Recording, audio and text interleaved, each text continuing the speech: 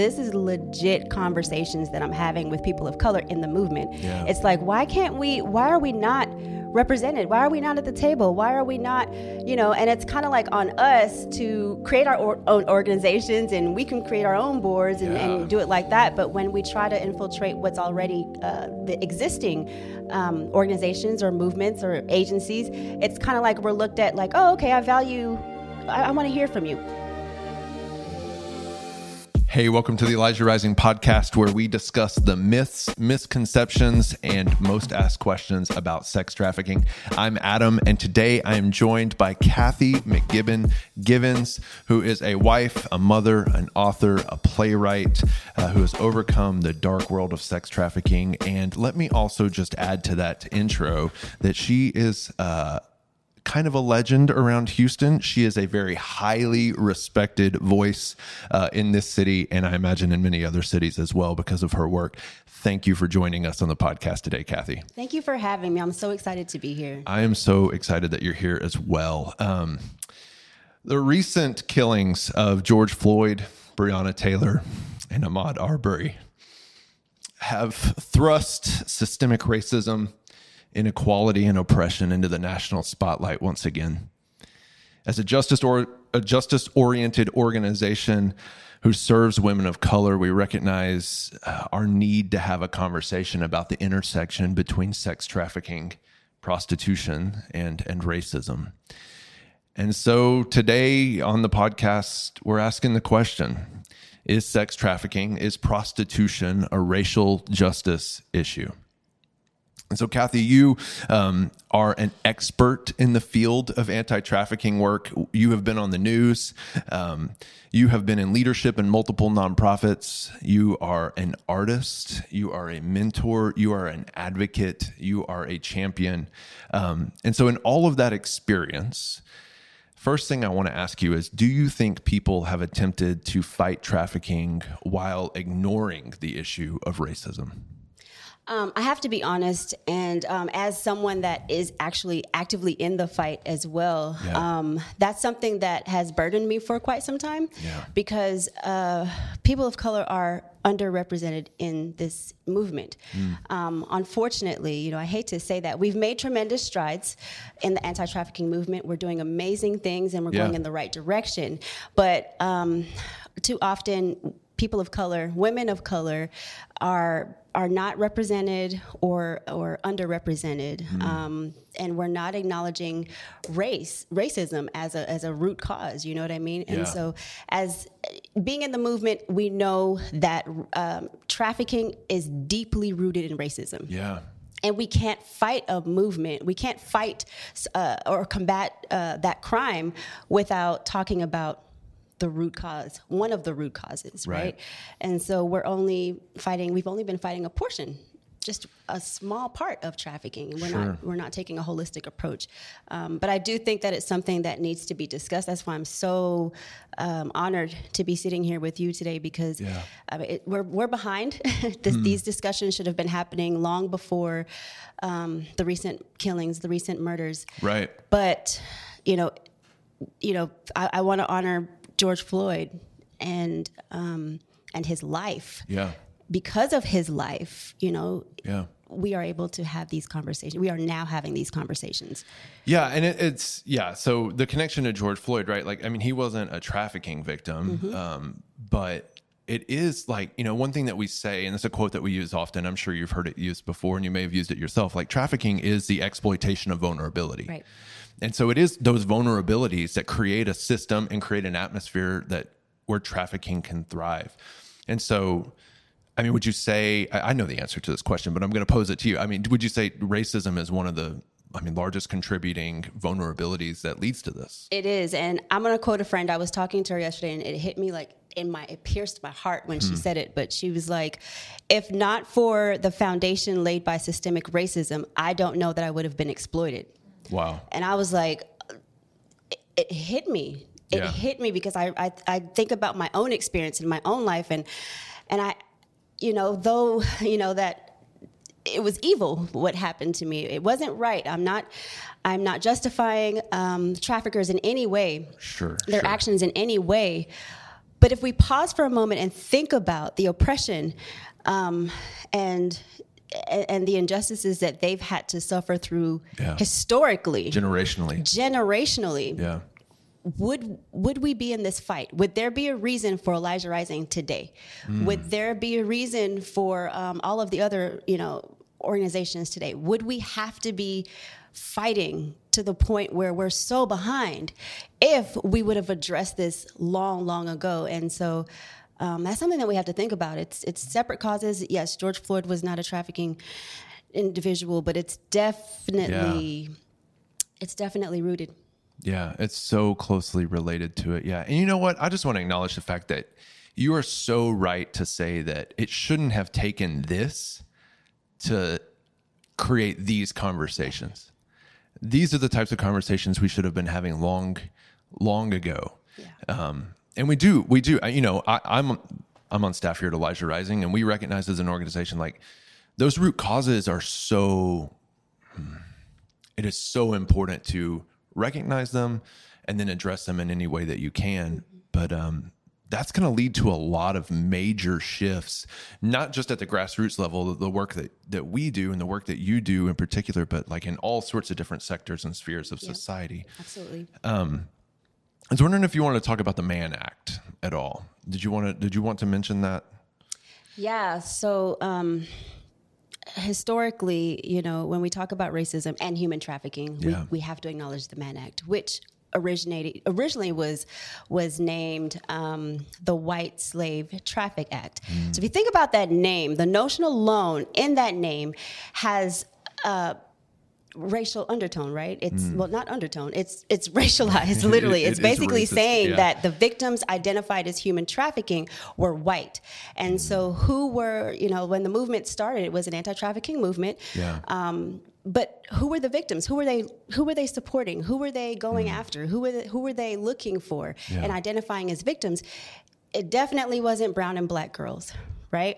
It was white girls, white women, which left the brown and black girls to fend for themselves. Historically, during slavery, Black women, Black girls were considered Jezebels, and that was to justify the brutality that they had to experience through rape, by their white owners. Instead of calling it what it is, you are raping and you are assaulting and you are terrorizing and torturing our Black and brown women. Instead, it was just like, oh no, you're just a Jezebel. We have labels for them, which made it easier for society to put them in categories. To dehumanize them and leave them behind, essentially. And so when we fast forward to 1900, when the Mann Act, or when the White Slave Traffic Act was put into place, our brown and black girls didn't stand a chance. They weren't considered victimized. And that has a lot to do with the adultification of Black women as well, and Black boys. For instance, what happened with George Floyd, a lot of our Black boys are, because of adultification, they are looked at and viewed as older than they really are. So you have an 11-year-old boy, and he looks like he is, historically, he looks like he's 19. And so that incites fear in law enforcement and other people. And so with our girls, we look at them as not as vulnerable human beings like we would the white girls, right? White girls need to be rescued. We see these ads and we see commercials and we see all these campaigns, and you see the face of a white girl, and it's heartbreaking. And it invokes something in everyone, in all of society. They're like, we need to save this girl. If you see a white girl missing on the news, we need to go find that girl. But if you see a Black girl walking down the street, because because of adultification, she's already been looked at as, oh, she's a tough girl. She's not, we don't look at them as victims. We don't look at Black and brown girls as victims. Do you think that also creates this sense that, and I don't know, I'm speaking on this in a bit of ignorance, to be quite honest, but does that also create a sense that, well, maybe that Black girl is choosing this, whereas Absolutely. the white girl has been victimized by this. Does that dichotomy then kind of enter the conversation as well? Because of Absolutely, and it roots back into history as well. You know, like with the Jezebel thing, Black girls were looked at as over sexualized. This is what they do. You know, and for some reason, it's crept its way. That same mentality has crept its way into this anti-trafficking movement. Yeah. I know the hearts. I'm in the movement, so I know the Right. hearts of the people involved, and a lot of it I can say is not intentional. But it has an intentional undertone, because when you ignore the fact that this Black girl, just because she has an attitude or you think of her as tough skin. I've heard it before, where the statement was made that white girls are more vulnerable because Black girls know how to handle themselves. Gosh. Is that true? When you put both girls in a room to be tortured by a trafficker, are you telling me that the Black girl has more advantage of surviving that torture and comes out with less trauma? That is absolutely false. Sure. So we have to look at it like that. We have to look at these women and these girls as equal. They are human beings, and it's not a Black versus, it's not a Black problem or a white problem. Human trafficking is an everyone problem. Absolutely, yeah. And so the same resources and the same support that we extend to white girls and white women, Black and brown girls deserve the exact same thing. Yeah, absolutely. I mean, that's the definition of systemic racism, that it's this unconscious viewing of a person that maybe, I don't know, like maybe sometimes it is a conscious choice, like, oh, well, she's Black, so she can probably handle herself. But it feels like sometimes it's not. It's just like a cultural script that we're handed, or maybe even a religious script that we're handed down. And then it becomes this deeply ingrained and deeply rooted into not just our faith, not just our policy, not just our culture, but then it just becomes even the way that we advocate for justice. Yeah. That we say, well, this group and this group. And it also just makes me think like, wow, like, and what if that Black girl is much younger? Yeah. Yeah. Well, and that's just a part of how we develop differently. I'm not as fortunate, but most of our Black girls and women develop just differently. Sure. At 11 years old, they look like they're not 11 years old, and so they're viewed as objects. Yeah.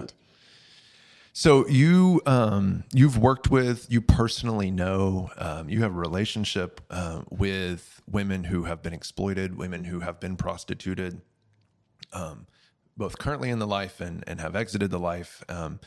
So I wonder if we could drill down just a little bit deeper, like how do women in the life experience systemic racism? I think of, here in Houston, which is where we're located, for those of you who are listening, I think of Bissonnette, right? Mm-hmm.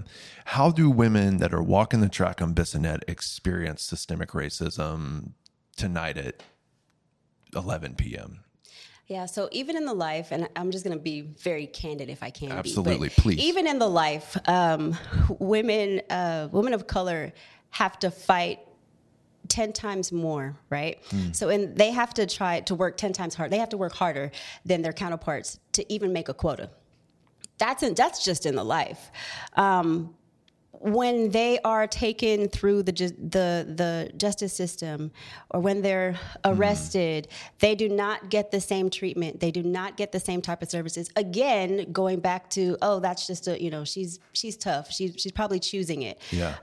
Versus seeing a woman out there, or a girl out there that is white, she's a victim. Yeah. And because of that, traffickers adopt the same mentality.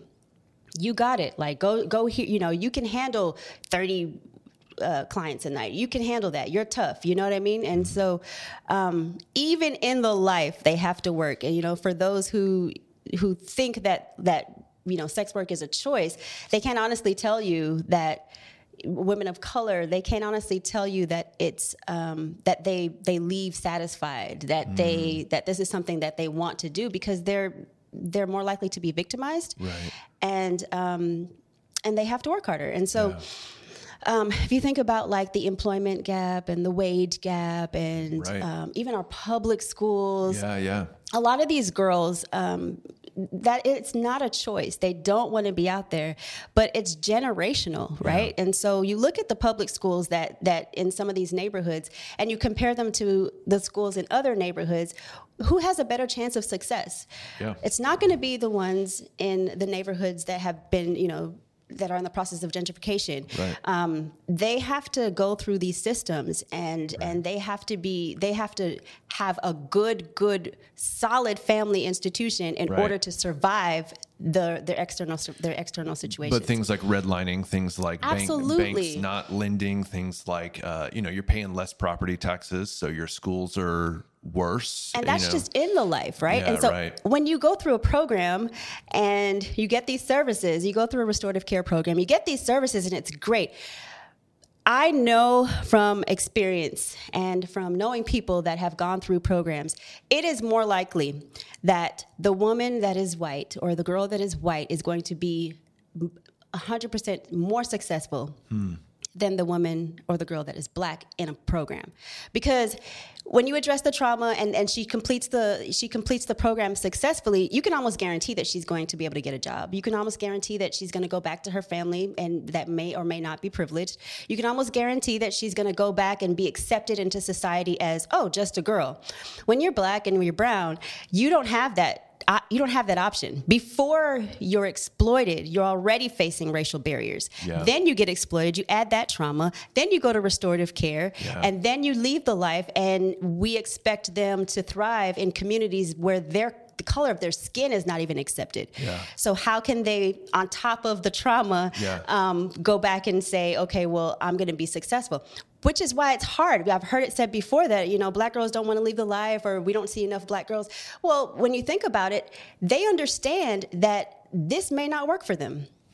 They understand that, I can go to a program, but am I really going to be afforded the same privileges as my white counterparts? Absolutely not. Well, especially if if the goal is to leave the program and to go back to their neighborhood, but that neighborhood is wrecked by all sorts of other injustices, economic injustice, and that is. It's harder to get housing. It's harder to get employment. It's harder for people to take you seriously. Yeah. Especially maybe if you have a case, or Especially if you have a case. I don't even want to talk about the industrial complex of that. Like that alone, we're seeing higher numbers of black and brown girls being criminalized, than our counterparts, and it's not fair. It's unjust. Yeah.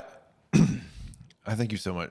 This conversation is so important. I do, if I can insert my voice for just a second. Sure.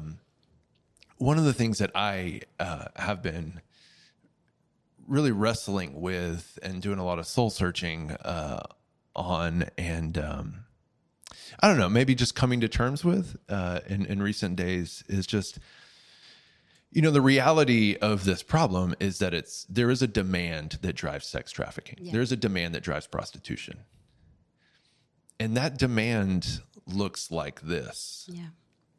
And for those of you who are listening or who have never seen my face, I'm a white man, a straight white man with a family. And demand is driven by privilege. Demand is driven by privilege, specifically and predominantly by upper middle class white men with families at home in another neighborhood somewhere. And, and people of color, those black girls on the street that look like they can handle themselves, they're paying the ultimate price for that. They're suffering for that. And for me, I've come to terms that is why racism, it's one of the reasons why, but for me, it's one of the major reasons why I'm prostitution is inherently racist, because what drives it is white privilege. Yeah. And the money to have expendable income to go out there and spend that type of money to capitalize on the vulnerability of another community. And so I just take a second to speak to those who are listening to say, this is why it continues to exist. Because there is a privileged portion of our community that continues to exert its power and use its money to perpetuate the problem without end. Absolutely. And so I thank you for having an honest conversation with us about that. Yeah. So let's take a break. Let's take a break in the podcast, and we're going to come back and we're going to continue our conversation with Kathy. Hey everybody, I hope you are enjoying today's episode of the Elijah Rising podcast. Right now I'm standing in the Elijah Rising store that sells goods that empower survivors of sex trafficking. All the items in this shop, the purchases support the employment as well as the restoration of women that are in our program. So please come visit us at 11th and Studewood or online at shop.elijahrising.org. And today on your first purchase, we're going to offer you $10 off if you shop online using code podcast. Hey, welcome back to the podcast. Again, I'm joined by Kathy McGibbon-Givens. So Kathy, I want to kind of go a little bit back to where we just left before the break. And I want to ask a question. Do women who exit the life, and we talked about this a little bit, but I'm going to say a little bit more. Do women who exit the life and go into aftercare and restorative care programs, do they experience racism? And both in the short-term aftercare and in long-term aftercare, because there is kind of a difference there in some organizations. So is racism happening in those spaces? Unfortunately, it is. And like I said, again, I just want to be clear. Yeah. Intentional or unintentional, Sure. Which I think a lot of it is probably unintentional. And Absolutely. just that's why these conversations are important, because we're all learning. But when a Black or brown girl goes into a program, short or long term, what I'm finding just from talking with survivors, other survivors, other overcomers, is that if they go into a program and no one looks like them, you'll never see the true person. So you'll never even know if the program was effective, because if they see no one on the team, no one on the staff, no one in the board, no one that is rallying around them and supporting them, though they feel though they understand the hearts of those people around them, if they don't see anyone that looks like them, that also is a racial undertone, and it speaks to it can cause historic trauma. Yeah. Historical trauma, because that's what they're used to. Oh, okay. And it's almost like the white savior mentality, right? So it's like these people want to save me, they just don't want to know me.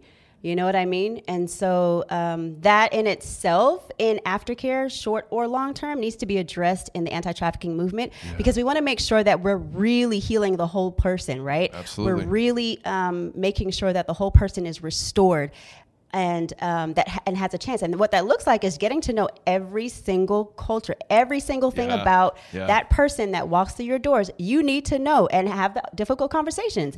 Why is your hair so curly? Why is your hair so coily? Why do you talk like that? People want to have these conversations. Bring in volunteers, mentors, staff, board members that can relate to these individuals, because I'm telling you that we're missing the mark if we don't do so. Yeah, I mean, it almost puts up a barrier. It does, to the healing, which is the goal that everybody is there for. Exactly. Yeah. Well, let's keep talking about that a little bit. We both work in the nonprofit sector. You have tons of experience in the nonprofit sector, specifically around this issue of anti-trafficking work. And so, do you think? Do you think that there is a sufficient amount of respect for and listening to the voices of Black voices in the anti-trafficking movement and in the nonprofit space? I can say no. Let me just be short. No, there is not, because we support our movement supports those of color. We understand that Black and brown girls are trafficked, severely disproportionate rate. Right. And we support that. We want to honor those people, and we want to make sure that they get the services and get the help, however we think they should get the help that they need. However, we're willing to help them. We just don't want to bring them to the table. So we want to include them, but we don't want them to lead. And that doesn't come from a place of I'm not saying that from a place of, anger or upset or anything like that. This is legit conversations that I'm having with people of color in the movement. Yeah. It's like, why are we not represented? Why are we not at the table? Why are we not, and it's kind of like on us to create our own organizations, and we can create our own boards and do it like that. But when we try to infiltrate what's already the existing organizations or movements or agencies, it's kind of like we're looked at like, oh, okay, I want to hear from you. it's almost like survivors. So if you talk to survivor voices, they'll tell you the same thing. Like, yeah, they want me to advise, and they ask my opinion after it's done. But they're not giving me a directorship. And they're not bringing me at the center of this conversation. So how can you rally around something, or how can you support people that's not invited to the table, that don't have a seat at the table? Yeah. And so now we're forced to create our own tables. But that can be harmful, because now we're creating a divide. Now it becomes, and I'm just going to, you can cut this out if you want, but it's almost like the black church versus the white church, right? Yeah. It's like now we have 7 Baptist churches in a row, and then on the other side of the tracks, we have all these white, big, Presbyterian, whatever churches, right? Yeah. How did that even happen? How did we get there? Racism. Because racism. We're not talking, we're not talking to each other. We're not learning from each other. We're not integrated. I know from the black community, I can speak for myself in the black community. What I've observed is that, people love the culture. The white culture loves the culture, but they just don't want us to be a part of their culture. Yeah. So it's kind of like, okay, we'll use you when needed. We want your voice when needed. And it's the same way, it's the same feeling that survivors have, when they're called on to advise or called on to review a program, and it's like, okay, I'll review it, but I think so much of that maybe is fear-based. Yeah. That it's like, we want your culture, we want to hear your voice, but we're kind of afraid that you don't know what you're doing. That if we give you too much power, we give you too much voice, then you might say something wrong, do something wrong, lead the wrong way, which makes me feel really uncomfortable. Yeah. And I might lose something. I mean, do you get that sense, or am I making that up? It is. And from my own experience, I can tell you that the only reason that I've been, obviously God, number one, God's just opened up some doors for me that are incredible. And I think maybe paving the way to have conversations like this for those who may never be able to have conversations like this. But for myself personally, I've experienced the only way that I was able to get into some of the rooms that I was invited to, or some of the seats at the table that I was invited to, was because I was told that I was very articulate. Now, when I first started sharing my story, I remember the first time I shared my story, I stood up in front of a crowd, and I felt, when you're a person of color, you can walk into a room and you can feel who's uncomfortable with you because of the color of your skin, and because maybe I have big hair or whatever the case may be, right? I felt that tension walking into the room. But by the time I opened my mouth and said, I was on my second sentence, posture started to change. Like, wait, a black girl that can speak? Like, what is this? I've had to deal with that for the past several, I don't want to get emotional, but I've had to deal with that for the past several years of even sharing my story. So before I can, and that's what I mean, like survivors of trafficking, victims of trafficking, they have so many barriers that they have to face, especially when you're a colored girl, especially when you're a black or brown girl. Because not only am I traumatized because I have, not only do I have to deal with this trauma of being trafficked, I have to potentially deal with the trauma of just being black, of experiencing that racial tension and experiencing discrimination and prejudice because of the color of my skin. Yeah. So when I started sharing my story, I had to get through that first. I knew already that there was going to be something, and I was right.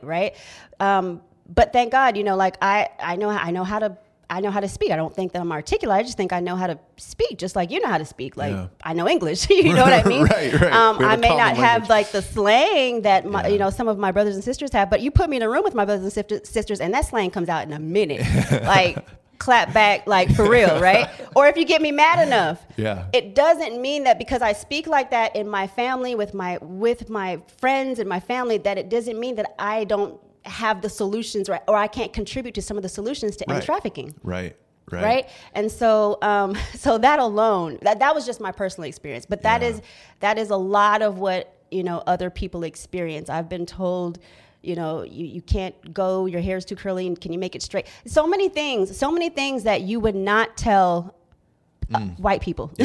There's just so many things. So many things that I have to adjust, and I have to, do to be accepted. And I'm actually guilty of being silent. There's a lot of jobs I look back on. There's a lot of positions that I've had that I look back on and was like, well, why did I conform to that? Because of fear is what you said. It's fair on both sides. It's fair from Black people that, that if I say too much, I'm going to get kicked out of this room. Yeah. Or if I contribute to, if I say the wrong thing, or if I speak a certain way, I'm not going to get invited. Yeah. But I really want to get invited because I really want to see change. I really want to see an end to trafficking. But how do I say it so that it's accepted? So I got to go home and ponder. On top of my traumatic experience of being trafficked, I have to go home and ponder, okay, how do I let them know? And then it's insulting to, when people that experience trafficking, it's like I have to package my story so that it's acceptable to you. Right. So when my sister, who is Black and brown, when she comes to the table or she shows up at the place and she's using terms and maybe even some curse words because that's how she emotes her anger and her trauma, you look at her like she's unworthy of being invited to the table when she is literally telling you how to stop trafficking. She's telling you from her experience. She knows the solution. She knows the intimately. solution. Yeah. Her language is just different. Yeah. Why aren't we inviting those people to the table? Because they don't sound like us? Yeah. Because they'll scare donors? I don't know. Like, what is it? Like, I don't understand. And so, so again, thank you for having this conversation because it needs to be, like I said, I'm guilty, and God's been really on my heart, and I feel very convicted about being too quiet as a Black, brown girl in the movement, out of fear for losing my position or my voice, losing my voice in the movement. Well, again, thank you for your voice. That sounds, I cannot know what that feels like. I will never know what that feels like, but it sounds so exhausting. Like that is just like one effort on top of the other effort on top of the other effort. It's like you already have to overcome the trauma, but then there's the trauma upon the trauma upon the trauma. And then there's the baseline trauma that you just experience simply because of the color of your skin or certain words that you use culturally. So let me just say, we're not done here, but let me just say, not only thank you for your voice, but thank you for your strength to overcome that, because we need your voice. I need your voice. The movement needs your voice. And to have overcome all of those barriers and those hurdles,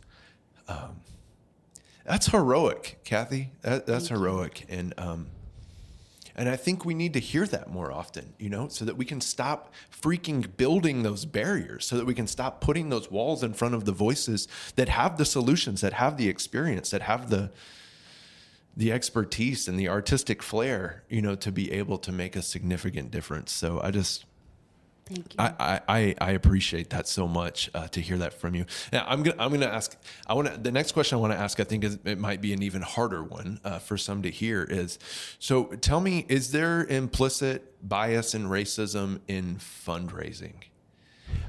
I'm the development director for Elijah Rising. Of course, we all wear multiple hats here. I'm also doing all the content stuff too with our team, but I do fundraising, and I feel like I'm gonna guess real quick that you and I, if we walked into the same room with a certain number of donors, the two of us might leave with different amounts of money.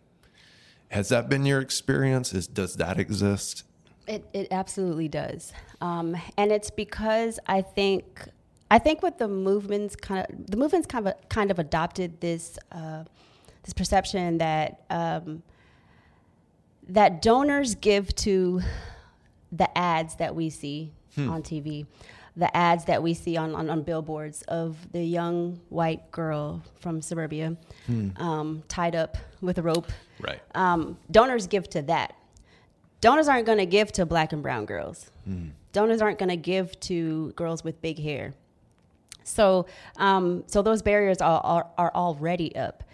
I've also encountered the inner city versus the suburbia stereotype, where it's like, oh well, those inner city kids, they're fine. They don't need much. Our money needs to go to our children. Our money needs to go to children that look like us. Yeah. Well, what is us? Again, I go back to my example. Like if you put two young girls into a room with a trafficker or a buyer, and they go through the same torture, which one are you telling me that there's one that is worth saving or worthy of being rescued than the other. Which one's made in the image of God? Which one's made in the image of God? And so donors have that.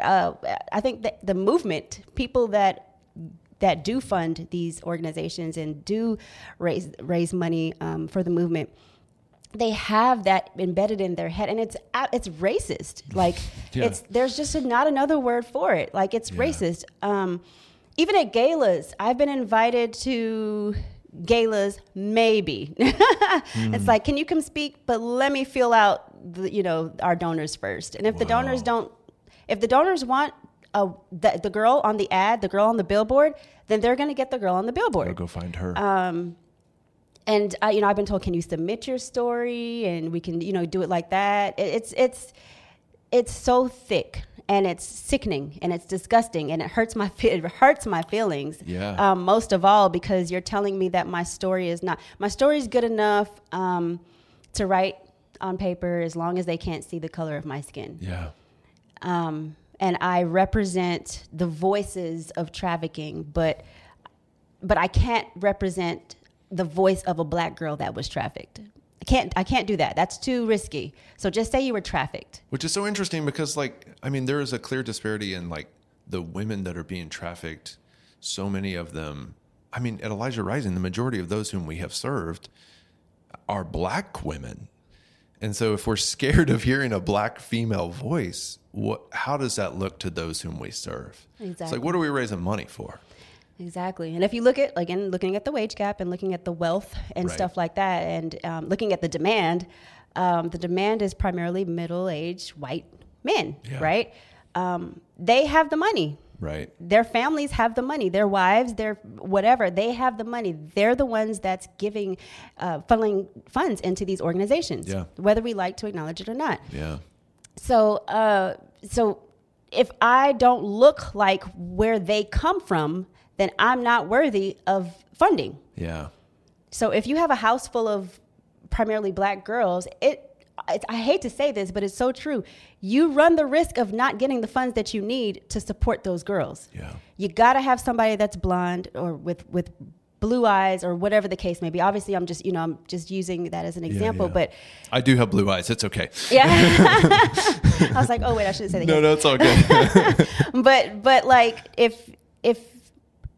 if you're serving a predominantly black population or brown population, we got to fight 10 times harder just to get the funding. I've talked to some of our partners in the movement that are black and that do have movements. And I met with one lady, and she was just in tears. She was like, I don't understand why no one wants to help me. Like, they send me survivors because they need a space.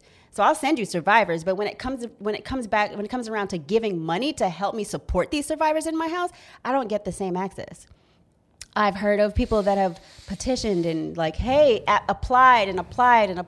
to these grants, right? Mm-hmm. And it's like, oh, okay, we'll get around to you, or maybe you need to build this first, and maybe you need to build that. While their white counterparts, they put in one application and it's done. Yeah.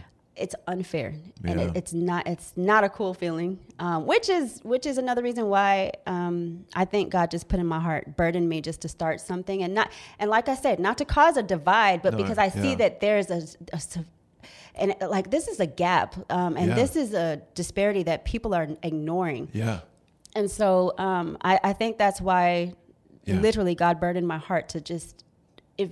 I can't keep whining about it. I can't keep being upset about it. I can't keep crying about it. Just go do it. Yeah. And hopefully by doing it, then I can partner with people and help educate some of my partners on what this should look like. Yeah. This being fighting human trafficking. We don't fight white human trafficking. Right. We fight human trafficking. Yeah. And so that's my prayer. So let me ask you this too. What about awareness? What about prevention and advocacy programs? Are these, most organizations are doing awareness. We're doing awareness. That's how a lot of groups, a lot of people start in this fight is they have an encounter with the problem. Like, oh my gosh, sex trafficking is real. We got to do something about this. Mm-hmm. What's the first thing we do? We raise awareness. That's how I got started. Yeah. That's literally how we got started here. So that's not a wrong thing, but I wonder if the prevention models and even the raising awareness models, have you seen any implicit bias and racism in those as well when it comes to our movement? I think we're familiar with Bissonnette, right? Sure. That's absolutely. And when I'm going to use this word, loosely, but it's easy because it's Bissonnette. It's easy, right? We know that there are women out there. We know that there are souls out there that need to be saved and women that need to be rescued. Where we don't go is to, I'm not going to start naming neighborhoods because I just don't want to, but we don't go to the parts of town where we know that they're there and where, once again, Black women look a little bit rough over there. Maybe they don't want to. It's harder to get through to them. We don't go to those parts. I think we're doing great in awareness and outreach in our efforts, but I think we need to go above and beyond to reach those communities, those vulnerable communities who are most at risk, who, if we drive by their streets and we see a girl, it's just in our head that, oh, okay, she wants to be out there. But if we go by Bissonnette and we go by popular areas, it's like, oh no, she doesn't want to be out there. They're all being forced. Right. And so I think out of fear, we kind of just block out that, there are communities and there are vulnerable communities and people that are hurting outside of what we know, outside of the norm. There are people hurting everywhere, right? There are people that need help everywhere, but I think we need to go above and beyond to reach the communities where we know without a shadow of a doubt that these women and these girls are being trafficked, even as rough as it is. Yeah. A lot of this movement is founded in body of Christ, right? And so I can't fathom being scared to go into a neighborhood knowing that I'm armored with the weapons of warfare. Yeah. Like, it just doesn't make any sense to me. Yeah. If I go on Bissonnette, then it's just as dangerous for me to go into whatever. So we need to come up with solutions to reach that community too. We can't just exclude them. Yeah. And that's where a lot of our Black and brown girls are. And this is Houston. I mean, there are far more Black and brown communities than there are predominantly white communities. I mean, white people are a minority in Houston, right? So what you're talking about is there is a greater representation of that than those easy places to find. Well, Kathy, I just want to thank you again and again and again for your voice and for you taking the time to teach us and to teach me and have a conversation with me personally. This is a little bit selfish. I mean, we're doing this for Elijah Rising and hopefully for the movement as a whole and for all sorts of people that are listening. But just personally, like person to person, I just want to thank you for this conversation. So I wonder if there's anything else that we left out. Is there anything else that you think is important that we need to hear? Any other notes that you would want to make that we didn't touch on yet? Well, for me, it's important that when people listen to this and people watch this, that they don't feel. I love my white brothers and sisters. Let me make that very clear. Yeah. I love the work that there are people that are not of color that have poured their blood, sweat, and tears into this movement. So I want it to be very clear that I honor you and we acknowledge you and we know that you're trying and we know that you're working. What I do want to point out is that this is just a conversation to incite further education and conversations and solutions on how we can bridge the gap and we can dismantle, racism. Yeah. And especially in this movement, this movement is too critical and too precious for us to have any infiltration of racism and other injustices. We got to deal with just this first, right? Yeah. And so let's get to the root cause. Let's not be afraid to have these conversations. It is what it is. Slavery is not new. Slavery's been around. Let's talk about slavery. Let's talk about how women back then were sold for their bodies and raped and assaulted and tortured. We just have to talk about it. Yeah. Start there. Okay, how are we addressing slavery, especially for African Americans, especially for Black and brown population? How are we addressing it in this movement now? Yeah. We just got to come to the table and start talking about it. So I don't want to walk away with anyone feeling attacked or this is a conversation to create any kind of racial tension or divide in the movement. This is a conversation to bridge us together. And I hope that this is a domino effect. I hope that more organizations will do it. I hope that everyone will talk about it because no one knew what to do with trafficking in the movement. We all just came to the table and prayed, and we were just like, what do we do? What do we do about this? This is a big problem. Yeah. Well, racism is a huge problem. Yeah. It's the same thing. And I believe that, especially for those organizations rooted in the body of Christ, I believe that we need to be on the front lines of this thing, and we need to stop separating the two. Racism and trafficking and human trafficking, they go together. You can't fight one without the other, period. And so I just want people to hear my heart with that. I love everyone sincerely. I'm just, it hurt. I'm hurt, and I'm ready for change. Yeah. Yeah. The movement is too critical to not get this right. Yep. And it's too linked to our Christian faith. There are too many Christian leaders, too many churches that are part of this movement who are on the front line to not get this right and to have these hard conversations.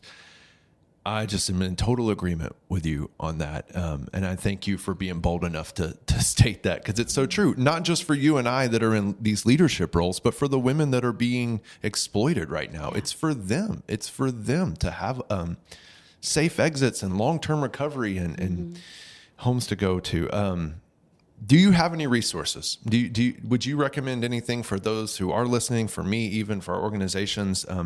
Would you recommend anything to read, anything to watch, anything to listen to, any resources for us? So as far as racial reconciliation, the first thing that comes to mind is Be the Bridge. I think it's by John Gray. He has some awesome resources from there. Logging onto that website, they provide a plethora of resources that talk about race and cultural divide and bridging that gap, right? I think starting there and on using resources like that and bringing that into the movement, I think that's what we need. I think that's what's been missing.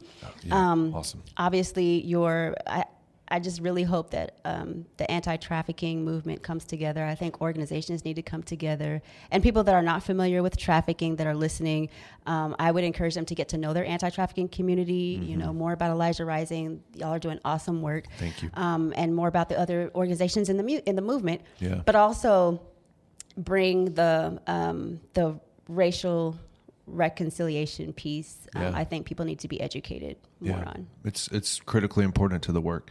Okay, my last question. You ready? My last question. How can we support you? How can we support your work, your voice, your vision, your mission? What can we do? Well, I've been working on some really, really cool, like I said, God's just been speaking. He's been really good, but he's put on my heart to do some really, really cool things lately. I partner with Street Grace right now as a community advocate. So I would encourage everyone to, if you want to learn more about Demand, I would encourage everyone to go there. But I'm also launching off my new organization. Wait, are you about to make an announcement on our podcast? I am. Hey, shout out. Okay. All right. Let's hear it. No, but I am launching my new organization called 1211. It's brand new. It's a baby in the making. And it was birthed out of one, being in quarantine. Praise God. And two, just the burden on my heart to see that, just fill in some of the gaps of the anti-trafficking movement. So specifically 1211 will focus on post restorative care services for women that have gone through program and still can't get it together, still have trouble or need the extra support, lasting support. And so that's what my focus is going to be on. That's what me and my husband's focus is going to be on. But like I said, it's a brand new baby. Awesome. And so I will have more on that. And you can follow my website and I'll keep you informed. Yeah. So we'll put the links to all these things in the show notes.